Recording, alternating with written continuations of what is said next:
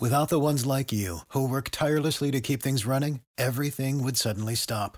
Hospitals, factories, schools, and power plants, they all depend on you.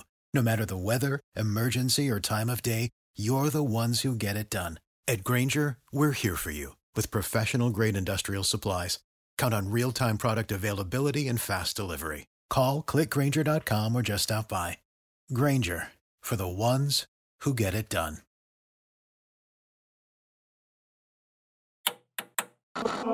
Mistrustful.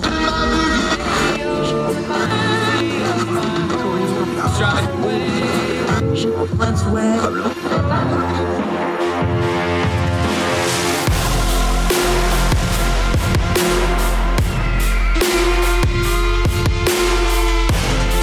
With your host, Andrew Donaldson. This is Heard Tell.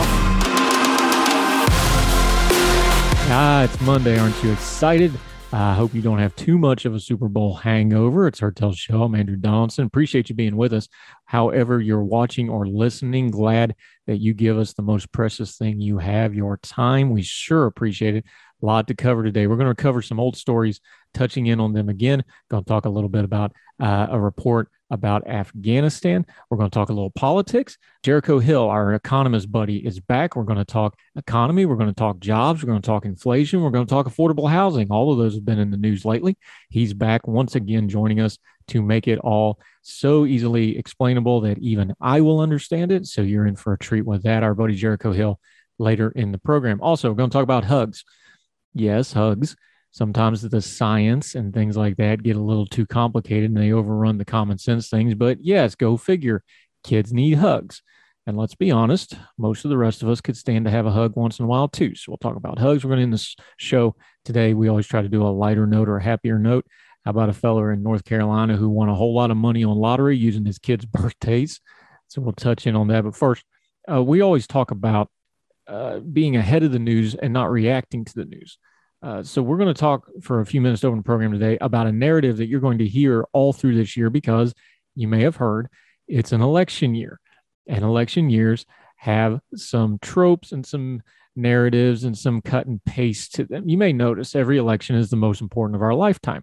I fear that we're probably in a cycle where every election was unfairly decided, stolen, and or slashed, rigged, and or insert whatever else you want in here. So those two things are going to be probably for the rest of our lives because every election of my lifetime has been the most important election of my lifetime. Go figure. Probably every election from now on, the losing side will say that they were cheated. Go figure. But there's other tropes and narratives and cut and paste things because let's admit it, I'm one of them. I'm a writer. We like to cheat. We like to be easy. We like to have a template. You know, you can just kind of plug and play and cut and paste and your article's already kind of written and you just fill it in. Makes it easy. It's nice and easy. We're all human. We like to do that. One of those narratives, they like to use this thing called the generic ballot. Now, the generic ballot has its uses.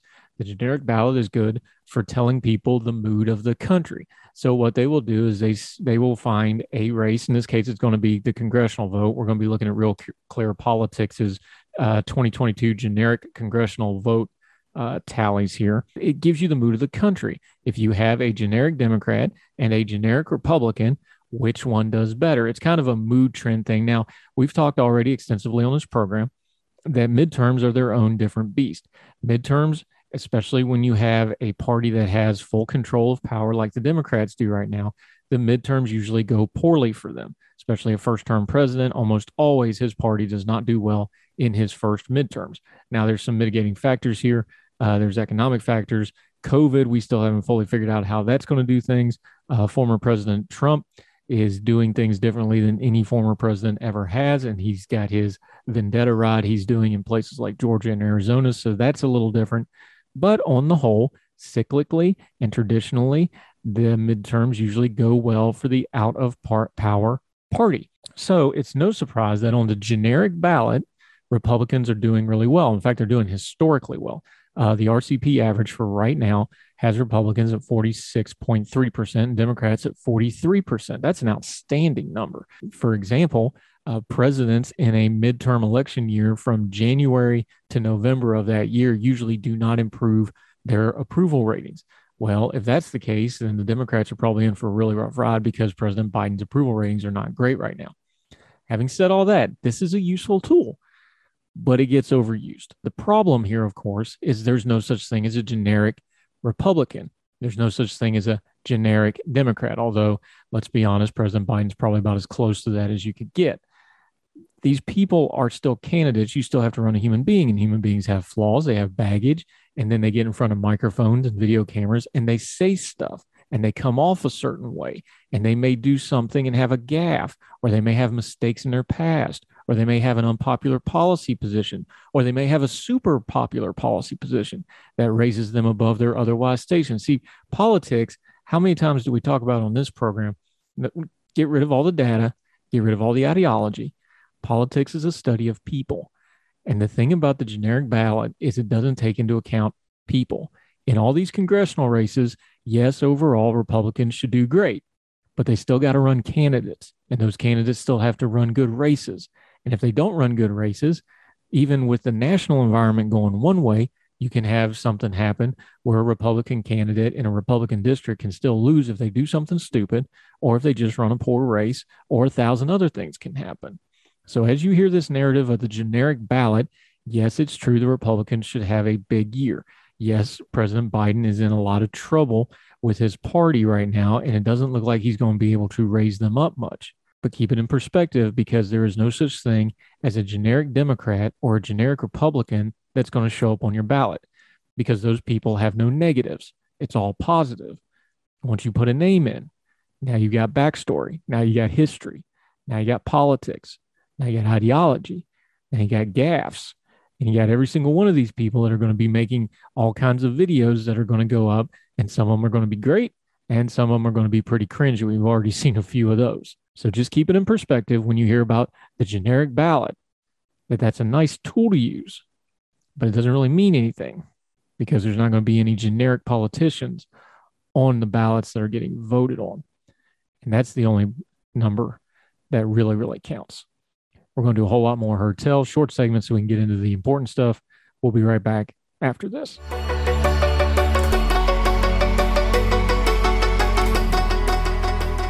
Welcome back to Hertel. We always try to touch up on stories that we've covered before. We don't ever do hit and runs here. We always want to try to give you good in-depth information. We're going to do it again right now on Afghanistan. I know a lot of people aren't thinking about that anymore, but there's still plenty to learn, lessons to learn, and we better learn them, because we're going to repeat the mistakes if we don't. And that one of those biggest lessons is government accountability. The reason Afghanistan went so bad for so long was government accountability, or more specifically, the lack thereof. People kicked the can down the road. People didn't want it to stop. People thought it was too big to fail. Remember that term? That could be applied to that as well. And nobody wanted the responsibility for something that they knew was going to end badly. They just didn't want to be the one caught without a chair when the music stopped. Anyway, we know what happened back in the fall. President Biden decided to pull all the troops out. President Trump had already made an agreement to do so. So President Biden rightly points out that he had that to work off of. He also made some decisions in the process of doing that we can call into question. We can criticize President Trump. We can criticize President Biden. We can criticize President Obama. We can criticize President Bush. You don't have a 20-year disaster piece without a whole lot of blame to share around. But the Washington Post has a piece out about some of the after-action decision-making and reports that are going around. Now, to be really clear here, the administration is pushing back, saying that this is not an after-action report. They're dialing down on that specific verbiage, because an after-action report is a very specific thing. Journalism sites, media sites, commentators, they're using after-actions much more broadly. It's fair for the administration to point that out, that is not technically the after-action report, which will take some time before it's actually done and is much more comprehensive. But for our purposes of commentating and trying to get information out, yes, it's after the action, and we're trying to analyze what happened. So, yes, we're not going to nitpick on that. Sorry, administration, you're going to have to deal with it. I want to drill in on two major points here. Point number one is one we talked about extensively on this program. We talked about it on the old radio show. I've talked about it in my writing. Lots of other people have. So much of the withdrawal was done not on strategy, not on tactics, not on what was best for the troops or our allies, and certainly not what was best for the Afghanistan people. Too much of it was based off of optics. Now, we can relitigate about pulling out when, where, and how. That's not even what I'm talking about. Once that decision was made, it was going to be messy. It wasn't going to be good. And there wasn't going to be any clean way to do it without some bad stuff happening. Even having said that and understanding that's the baseline, this administration, the Biden administration, they're in the chair, they're in charge.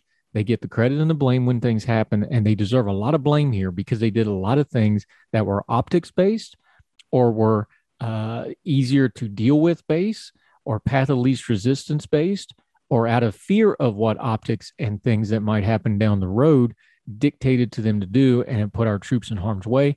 It hung our allies out to dry, and it had dire, tragic consequences for both us, our allies, and especially the Afghanistan people. So I once again will criticize, and this report in the Washington Post and a lot of other things we're going to find out is going to come out, that a lot of the decision making was based on optics and politics and a fear of how it was going to look in the media instead of dealing with a crisis situation that was costing lives live on the ground. You can read about it in the Washington Post. Item number 2 in this piece by the Washington Post. I'm going to read this verbatim because I want to make sure we have this correct. The second after action analysis, again, the administration is pushing back on that verbiage because it's specific, duly noted. Included in the Abbey Gate report, of course, that's the tragic attack that cost the lives of our service members, focused heavily on the actions of the U.S. Marines at the airport. It concludes that after Afghanistan's government collapsed, there was, quote, and this is quoted here, insufficient airlift in the region needed to rapidly boost the number of U.S. forces at the airport. While considering, this is a quote, while considering in the planning phase, the scope and scale of the desperation population was not fully appreciated, the report states, referring to the tens of thousands of civilians who converged on Kabul's airport seeking a way out of Afghanistan. All right. Without going into it, just trust me, I know exactly what I'm talking about because I've been there. I did airlift for the United States Air Force. That's what I did. Kabul is a horrible place to have to do a mass airlift at. It's a single runway in an urban environment. It's an absolute nightmare for what you're trying to do because it's set up for commercial operations. You don't have the room, the facilities. This is why we had Bagram Air Base. Bagram was actually an old Soviet base going back years and years. It was known to be a good strategic location for airlift. That's one of the reasons we took it. One of the first things we did when we went to Afghanistan was we took Bagram. We had built it up. It was one of the best bases we could do airlift out of in Afghanistan. That was the reason. So the idea that you would close Bagram before you did a full airlift to get everybody out was a horrifically bad decision. Almost everybody that knew anything about anything said so. Now, the people that started screaming about reopening it, that was not at. Once you closed it, you were never reopening it. It was too far away from Kabul to help. You were working off a deadline. The facilities had already been taken down. It would have took you a week or two just to get it safe, secure, and back up and running. Once you closed it, it was closed. The closing of Bagram is something that needs to be accounted for because it was a horrifically, I'm just going to call it what it is. It was stupid. And anybody knows anything about anything knew that that was a bad decision because now you've trapped everybody into the urban environment of Kabul where you are surrounded, where you had no other way out, and you only had a single runway, and it's only by the grace of God and a whole lot of good luck we didn't have an aircraft go down or something else happen to shut that runway down, and then we would have had a real mess on our hands. One other quick point I want to bring up on Afghanistan as we're talking about how it ended.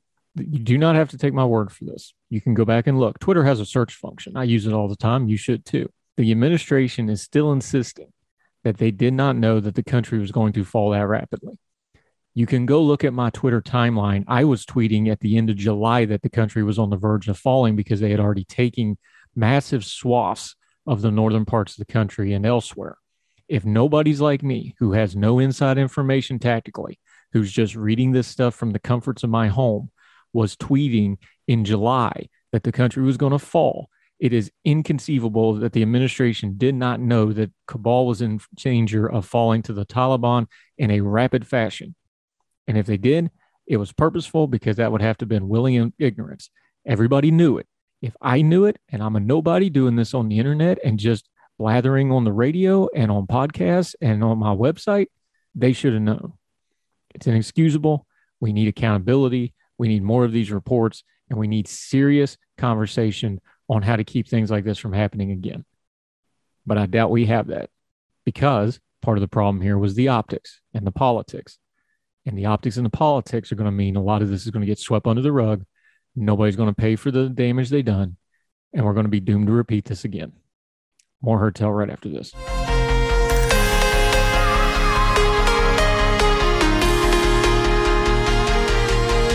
I heard tell Showtime Talk Economics again. When we do this, we have a little rotation of knowledgeable folks we turn to.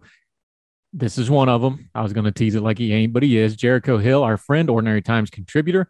He works at one of them ABC organizations for the government, but his opinions are his and his alone for the purposes of this talk.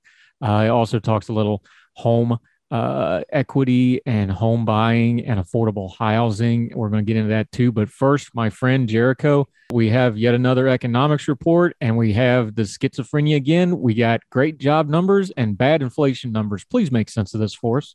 All right. So first thing, I know it's in the vogue because three-letter agencies are apparently bad things. I don't work for an ABC agency. I work for an ABCD agency. So I'm exempt from all these comments. And I saw your tweet about that, and that's why I said that, because I was hoping to tee you up for it, because you sent out a tweet like, I work for a four-letter agency, and I'm like, hey, this family-friendly show. But so we're going to get into this. So the big number one, we all can see that the unemployment numbers have been really good. Like the unemployment's quite low. We still have some long-term unemployed in this country. Some folks are simply not going to come back to the labor force, but in general, you look at the unemployment picture, and if you didn't know anything else that was going on, you'd think, wow, that's actually pretty good unemployment numbers. And that's in the aggregate. Aggregate hides things, but we'll just leave it at that. So let's get into the inflation number that popped. Folks reacted. It was 7.5%. That's an annual rate. That means from January 2021 to January 2022, prices in the basket that the BLS studies went up 7.5%. Okay. So it's a big number. We see folks on both sides of the political spectrum trying to use this for their particular policy endeavors. It's not really as big a number as you might think, because it's very context specific to your family's particular situation. So what I mean by that is the biggest drivers, if you look at of the last 12 months, the biggest drivers of inflation has been in energy. Energy prices over the last 12 months have gone up by about 27 percentage points. All other goods, we talking food, other things like that, health, those are averaging about 5%. That is a high number, right? Generally speaking, that's a pretty high number in a normal time. So I don't want to discount it. I don't want to say there's no inflation. I'm not saying that at all. What I'm saying is we look at this, it's largely driven by energy. And digging into the numbers a little bit further, it's gas prices are up 40% year over year. Fuel oil, that's the electricity and gas and everything that you use in your home, that's up 46 percentage points. Piped gas is up 24 percentage points. Oh, and used cars are up 41 percentage points. So we also know that like home prices are up, that shelter costs are up a bit, but your mileage may vary. But if you own your own house, which 65% of Americans do, your cost of your house hasn't really changed in terms of your mortgage, because your mortgage has stayed the same because nobody's on an adjustable rate mortgage anymore. If you haven't bought a used car in the last year, you really haven't noticed that price.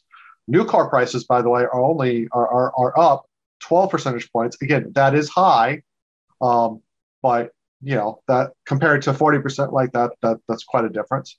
And then if you happen to be someone like me who hasn't driven very much because you've been teleworking this whole commute, I actually looked at my odometer. I bought my car about a year ago. I've got less than 5,000 miles on it. I haven't really noticed what gas prices are. I think they're 3-something. Yeah, so they're up the point there. is, you're going to, like what I experience, is not what other folks experience, but like the salience of price rises, it's going to hit a particular demographic.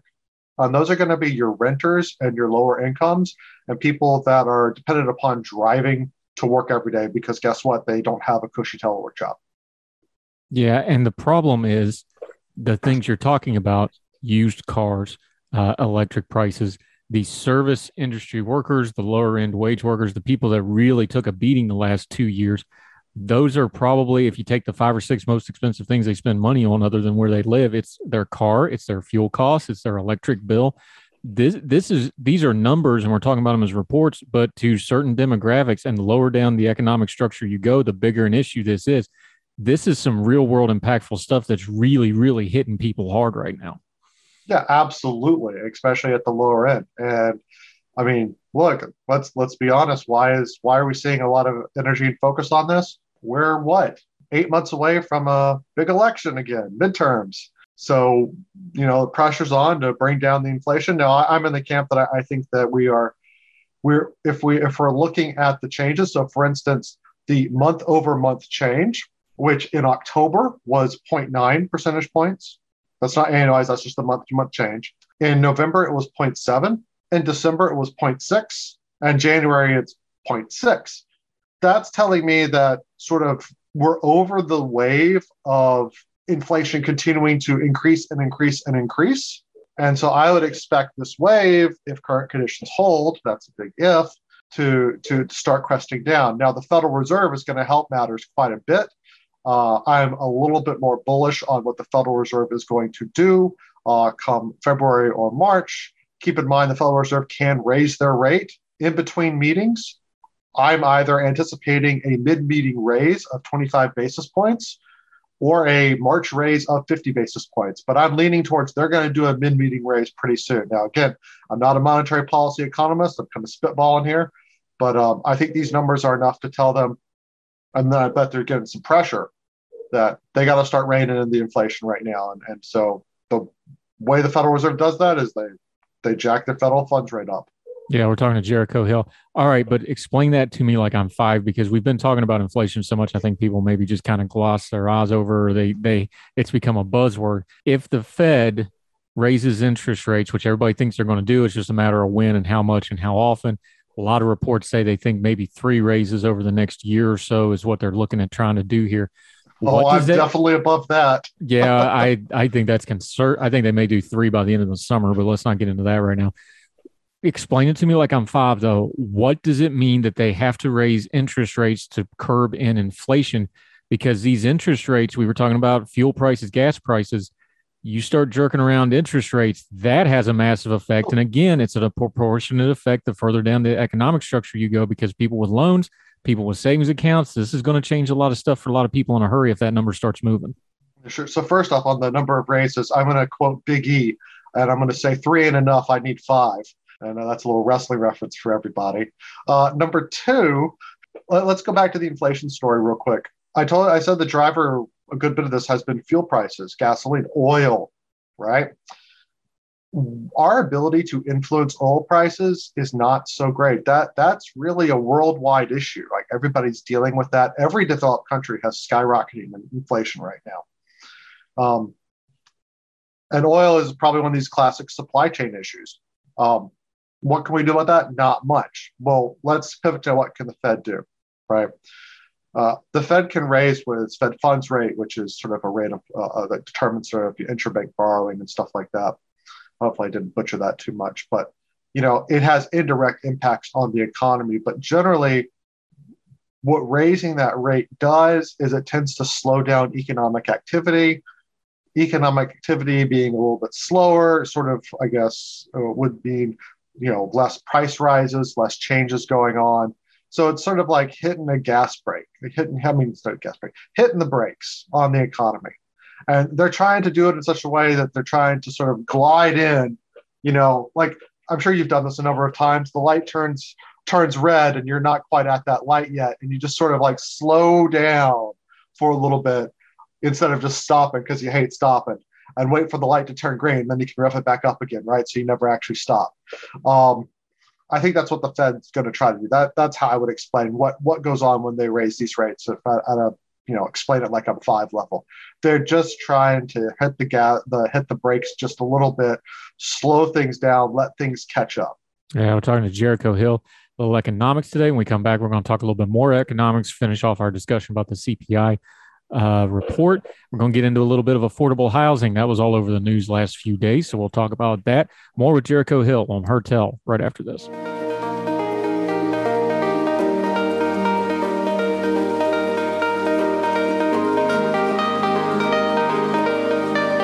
Welcome back to Hertel. I'm Andrew Donaldson. I'm joined with Jericho Hill, our economist buddy.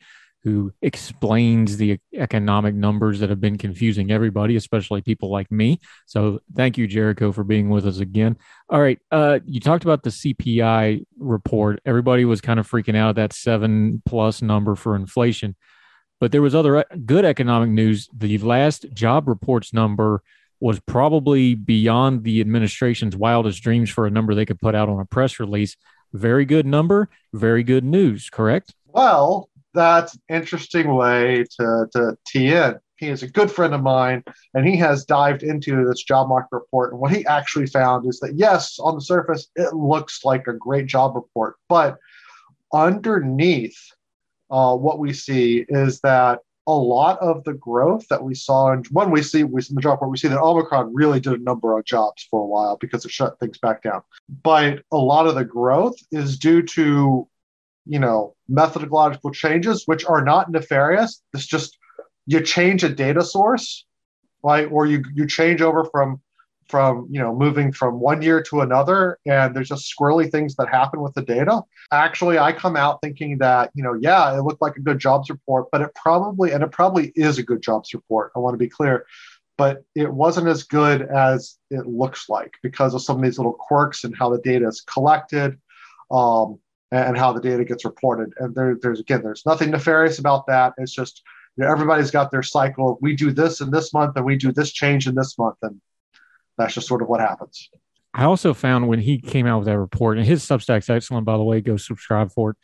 Yeah, seriously, this is a guy that I'm encouraging to go get a PhD because I'm not somebody that has a PhD sort of like you got to have that to be a good economist. I'm not somebody that professes that everybody with a PhD is expert and whatnot. But unfortunately, in the econ world, having a PhD is sort of the gateway in. I think he's doing great work, but I want him to be listened to more. Yeah, I highly recommend it. And when I read it, I hope he does. Yeah. And when I read it, the thing that jumped out to me was his whole premise. And this is a long post. This is an in-depth post he did on this.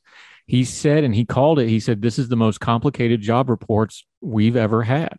And that really speaks to kind of this third or fourth time you've been on here and we've talked about it is, this is a really complicated economic time where we joke about the numbers not making sense and there being contradictory information, but this really is one of the more complicated and interesting economic times we've had in recent memory, isn't it? Yes, that fake Chinese curse proverb, but you live in interesting times. So yeah, it's happened here. Look, we artificially shut down our economy, and most countries did artificially shut down their economy for a little while. That's unusual.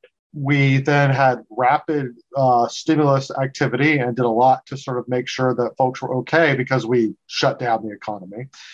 And that shutdown was going to happen whether the government did it or not. People were going to react, because, hey, pandemic, it's scary, And now we're coming back and we're seeing, what's happening. And look, people are moving to a much greater degree than we thought. You've got white collar workers doing remote work and choosing to relocate.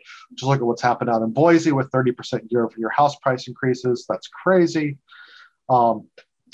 We've got workers at the upper end of the age spectrum, simply like, I'm not coming back to work. They've dropped out. People are changing jobs, especially amongst the beleaguered retail sector and healthcare sector. Sort of sick of how people have been treating them, and because there are a dearth of workers sort of out there, they're seeing their sort of ability to get concessions and raise their wages to be really improved. Another thing that's happened is we basically shut down immigration in this country for 2 years because of the pandemic restrictions. So we haven't had those folks coming in.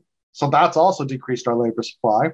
Yeah, how do we get, there's a lot, like you said, there's a lot that's changed in these 2 years. And the amazing thing is, this really wasn't anything that we anticipated. There's going to be a lot of research papers coming out in the next 5 to 10 years from economists, looking at this as what we call like a natural experiment. Like normally, like if we want to do an experiment, we have to go into a lab setting or we have to do very complicated math to figure out what caused what. In this case, this pandemic, right? out of our control. It happened. It changed things, and then we'll be studying the reactions to this for a very long time. Yeah, talking to Jericho Hill, our economist friend, he likes to talk about affordable housing, though. So, but when the time we got left, I want to ask you about this. Let's just talk about it big picture, though, because part of the problem with the affordable housing debate is, especially if you're very online, there's just the very wonky policy heavy camp of it. And then there's what I call the meme camp of it, where they just take pictures of stuff and go, oh, look at these horrible, evil pictures and look at this picture. And I don't think either one of those are particularly helpful to the overall discussion. I understand it's a complicated policy issue. Is there a better way to discuss this? Because things like affordable housing is a really important issue. But it seems to me, because I'm just a layperson, it seems to me like we don't have a good way to actually discuss this in a way that would bring in people that aren't just into it as a niche figure or that it directly affects. Can we talk about this in a better way, do you think? So one of the ways that I try to talk to people when I do sort of my advocacy work here in the DC region is, we talk about that you can build, for instance, just an example, like you can build a duplex that looks like a single family house. And so for folks that are concerned that the appearance of their neighborhood is going to dramatically change, and that's going to affect their property values, the truth is no, you can densify housing without actually changing the fundamental appearance of housing in a neighborhood. The other thing that I sort of talk about is you have folks that get afraid, and rightly so, about how changes, because the change is very local, and folks like me come in from 40 miles away to say, oh, it's fine. I think maybe that there's, and some of our community organizations try to do this, a dialogue between those who are going to be most directly affected and sort of what the community at large and what the goals and objectives are trying to be and why this makes sense. But I mean, treat them as human, like I don't try to say that NIMBYs are all bad people. I don't think that they are, I think that one, they're responding to the incentives that we have as a society.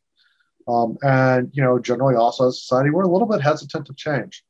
And they have concerns. They're concerned about what is density going to do? Is there going to be too many cars? And as an economist that works on this, we have ways to design cities and redesign them such that, that concern can be alleviated. We get concerns here in Alexandria about how does increased density affect flooding, and how does that affect our stormwater drains? Because Alexandria floods, and that's, if you're a property owner in Old Town Alexandria dealing with that flooding issue, yeah, you'd be concerned about more density, creating, more floodable opportunities. But again, there are ways we can design our buildings and design our streets and design our sidewalks that can help mitigate, those effects. And so I think that we get wrapped up a little bit in, this change is going to happen, and we might spring it on folks. Whereas if we had a process where we sort of spent more time describing what's going to happen and spent more time helping folks understand, like, yes, we understand that you're going to your fear about flooding issues, but here's what we're doing. Here's A, B, and C, and these mitigate any increased flood risk, so your flood risk is not changing. People are going to have to observe that what the policymakers are saying holds, and maybe that engenders a little bit of trust. Yeah, talking to Jericho Hill. This is an unfair question to end on, but I'm going to ask it anyway because I'm curious and I just want to know the answer to it.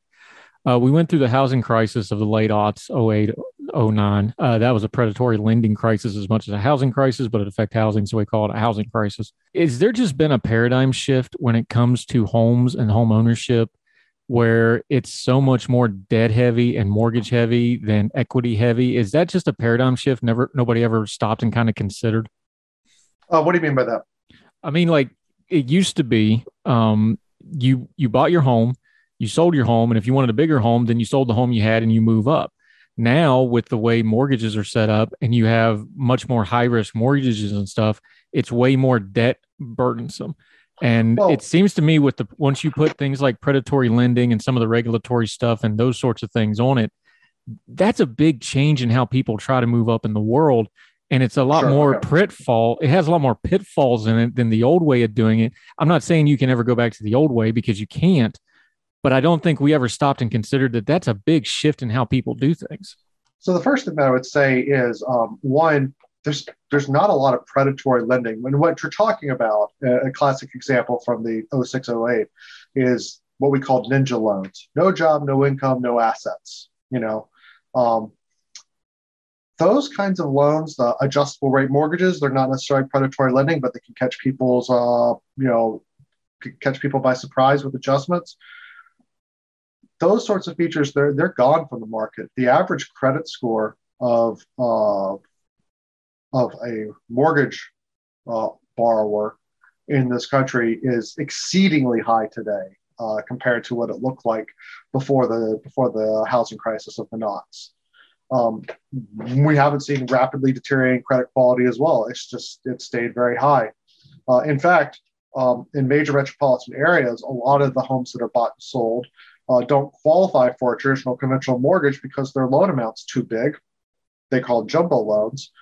We've actually seen these jumbo loans, which used to be riskier mortgages, because these jumbo loans have other sort of requirements. They're now actually at par or less risky than your standard conventional mortgage.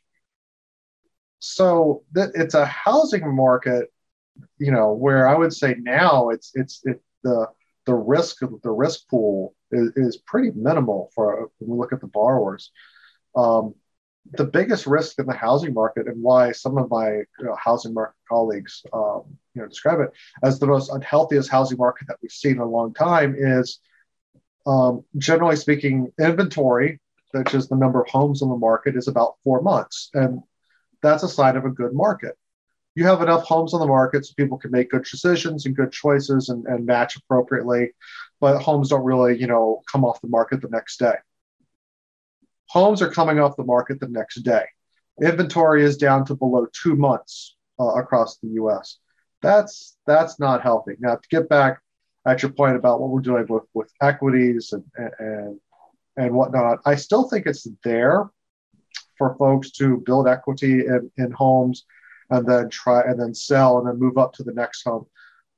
One of the things that changed, Andrew, after the Great Recession, and you did sort of highlight this, is that we went from having a surplus of homes being built to demand for homes needing to be built to having a dearth. So we basically were not creating housing supply to keep pace with demand after the 2008 crisis. So that means, functionally, that folks can't move into their next home. Folks can't use the equity from their home to buy up and buy a bigger house or move further out or do whatever it is, because there's not enough homes out there. There's not enough entry-level homes being built for folks to go from renting to owning in some respects. So I think that's a big challenge for the housing market going forward. And unfortunately, that's a challenge that, one, is a local solution, not a national solution, because it requires local zoning laws to change.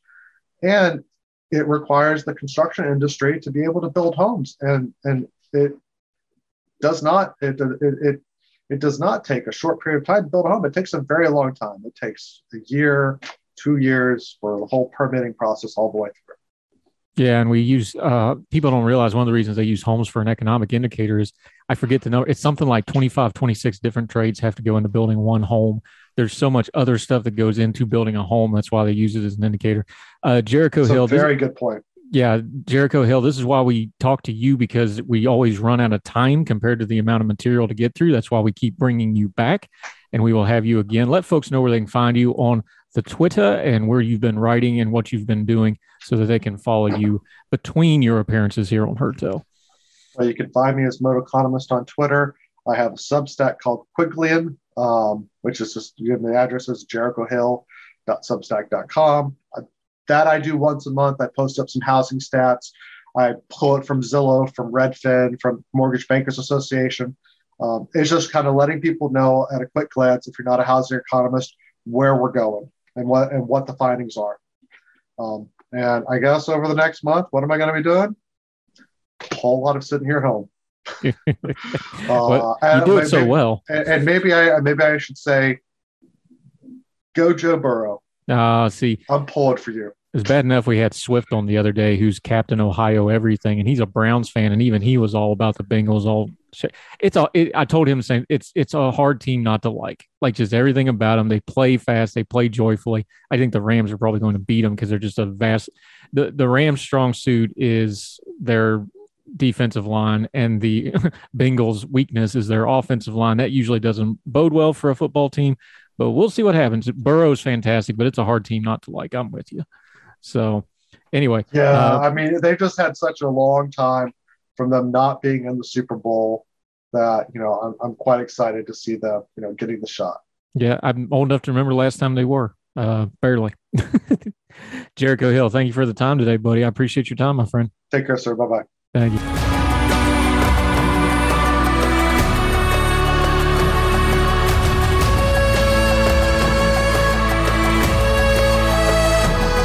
Welcome back to Hertel. Here's one from the Common Sense Department, but since it's on CNN, we're going to call it a science feature. Quote from CNN Health: "There's just something about a hug. After a child has had a hard day of feeling alone and stressed, it seems like a hug from someone they love could be just the cure. It's not just a feeling," experts say. Evidence shows it's important to our well-being at every stage of life. Quote, "Good contact helps soothe the nervous system and plays an important role in regulating emotions," said Lisa DeMura, an Ohio-based clinical psychologist specializing in the development of teenage girls.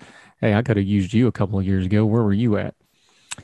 In the time of abrupt changes and prolonged uncertainty, it could be argued that many children and adults need hugs now more than ever. The access to soothing physical affection, however, has been shrinking as people keep their distance from one another to keep safe from COVID-19. The challenge, this is DeMura quoting again, is that children and especially adolescents get a lot of comfort from physical contact with their peers and their presence, physically wrestling, bumping into each other, sitting close, playing, interacting. It's not just hugs from parents to children and peers that has not only been reduced by the pandemic because of our expectation of kids to keep a good distance, but it's also been policed. DeMura added, rather than get relief, they get correction. Without as many play dates, sports, and other opportunities for community contact, many children could be getting the physical comfort they need from their immediate families, DeMura said. But not every family has the same culture around hugs. And with so many things to worry about in this pandemic, families could miss signs that their children need a little warmth and attention. Hug your children, especially when they're little. Take it from somebody who has their children are all now ranging from young adults to their middle and late teens. The day's coming where they're not going to let you hug them anymore because they're just not into that as much. Hug them when they're young. It's important. And the adults in your life and anybody else, hug them too that's willing, as long as it's consensual. Be nice, be respectful. I'm a hugger. I like hugs. Hugs are a good thing. We need physical contact, and we need to be especially sensitive to these children who have spent the better part of 2 years in school situations and other situations where they have been told to go against their own tendencies to play, to have physical contact with others, to have friends close by. This has dramatical effects on them. We talked about this with Dr. Katie Gordon on the Hertel podcast. You can go listen to that wherever you're subscribed. She goes into it in depth. We're going to be getting data for years on what the pandemic has done to our children. You think about a child that had to go without hugging their friends or talking to their friends or playing tag, just simple things can make a world of difference. Hug your children, love your friends, hug your family. Everybody's going to have a day either where they grow up or, God forbid, some tragedy, or they just move away and life changes, or you won't get to hug them anymore. You don't get time back, folks. Hug them babies and love each other as much as you possibly can. More Hertel right after this.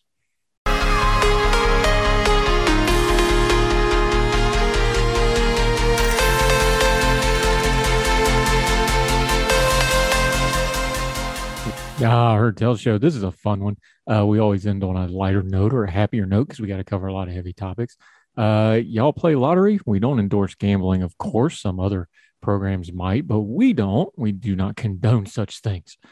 But if you do take part in the lottery, in North Carolina, man, this is from United Press, found children are truly the gift that keeps on giving when he played their birthdays in the lottery and won $110,000. Lewis Payne Jr. of 77 of Fletcher told North Carolina Education Lottery officials the tickets he bought for the 1 Feb 5 Cash 5 drawing bore a set of numbers adapted from his children's birthday. Payne said he was shocked to discover the ticket he bought from the Ingalls store in Fletcher was a $110,000 winner. I was flabbergasted, Payne said. That's a fantastic word that needs to be used more often. Good job, Mr. Payne. Well done. Of course, I didn't believe it. Payne, a retired teacher, there's just some irony, says he likes playing the lottery because of the funds that go to the education in the state. Boy, you just couldn't write that one any better for the propaganda of the lottery for the state of North Carolina, could you? Anyway, quote, giving back to the education is very important. It's the greatest thing we have in our country. Payne said he plans to invest some of his winnings and share the rest with his family. I don't know what their cut is for using their birthdays are, but there you go. Some other day, we will get an expert on and we will discuss how much education actually benefits from things like the North Carolina Education Lottery. But let's not rain on Mr. Payne's parade. Good for him. Congratulations, sir. Enjoy it in good health, as they say. That'll do it for Heard Tell for this Monday. I hope you all had a good weekend. Hope you enjoyed the Super Bowl. Busy week. A lot of stories to cover. A lot of stories we're going to touch back up on. It's one thing we promise to do to you on this show. We don't just do hit and runs. If we cover something and new information arises or the story evolves, which it almost always does, we're going to come back and touch on it. So we're actually working on getting some guests on to talk about stories we've already touched on. Of course, it's going to be a busy year. Election year. The Supreme Court is going to start ramping up here soon with the new nominee from President Biden, which he has promised towards the end of this month in March. So we're going to have plenty to talk about, plenty of news cycle to turn down the noise on, get the good information. You can do it right here every weekday. If you haven't already, please subscribe, whether you're watching on YouTube or listening on any of the podcasting platforms. Please subscribe. It's very important. Make sure you don't miss anything. Every morning by the time you wake up, you will get that weekday's episode. It'll be waiting for you when you get up, unless you're like me and get up way early to make sure it actually went in properly. Weekends, we will have the Heard Tell podcast, a little longer form deep dive discussions on things. The latest one is on mental health, Dr. Katie Gordon. Make sure you check that one out. Also, every afternoon, if you are subscribed, you will get the Good Talks. That's the interview portion of that day's program, just the interview broken out. People asked for that. People have responded for that. Great thing to share. It's a little more broken down, specific to the issue. If you want to share it to different people, post it on your social media, that'd be great.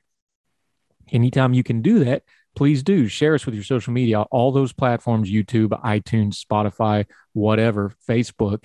If you're using the Big Talker Network feed, you can share it, and we sure appreciate it. We don't do any advertising here other than our social media promotion and word of mouth, and yet we are growing. We've had week-over-week growth every week since we started this program. That's all because of you listening, and we thank you very, very much for it. As long as you keep listening, we'll keep doing it and keep trying to do things the right way and give you good information. It's a privilege to do it, and we thank you for the ability to do it. So wherever you and yours are, across the street or around the world, we hope you are well. We hope you are well fed, especially after the Super Bowl. Everybody should be well fed. And we'll talk to you tomorrow with more Heard Tell. All the music on Heard Tell is provided under a Creative Content license from monstercat.com. Somos la máquina. Save big on brunch for mom, all in the Kroger app. Get 16-ounce packs of flavorful Angus 90% lean ground sirloin for $4.99 each with a digital coupon. Then buy 2, get 2 free on 12 packs of delicious Coca-Cola, Pepsi, or 7-Up, all with your card. Shop these deals at your local Kroger, less than 5 miles away. Or tap the screen now to download the Kroger app to save big today. Kroger, fresh for everyone. Prices and product availability subject to change. Restrictions apply. See site for details.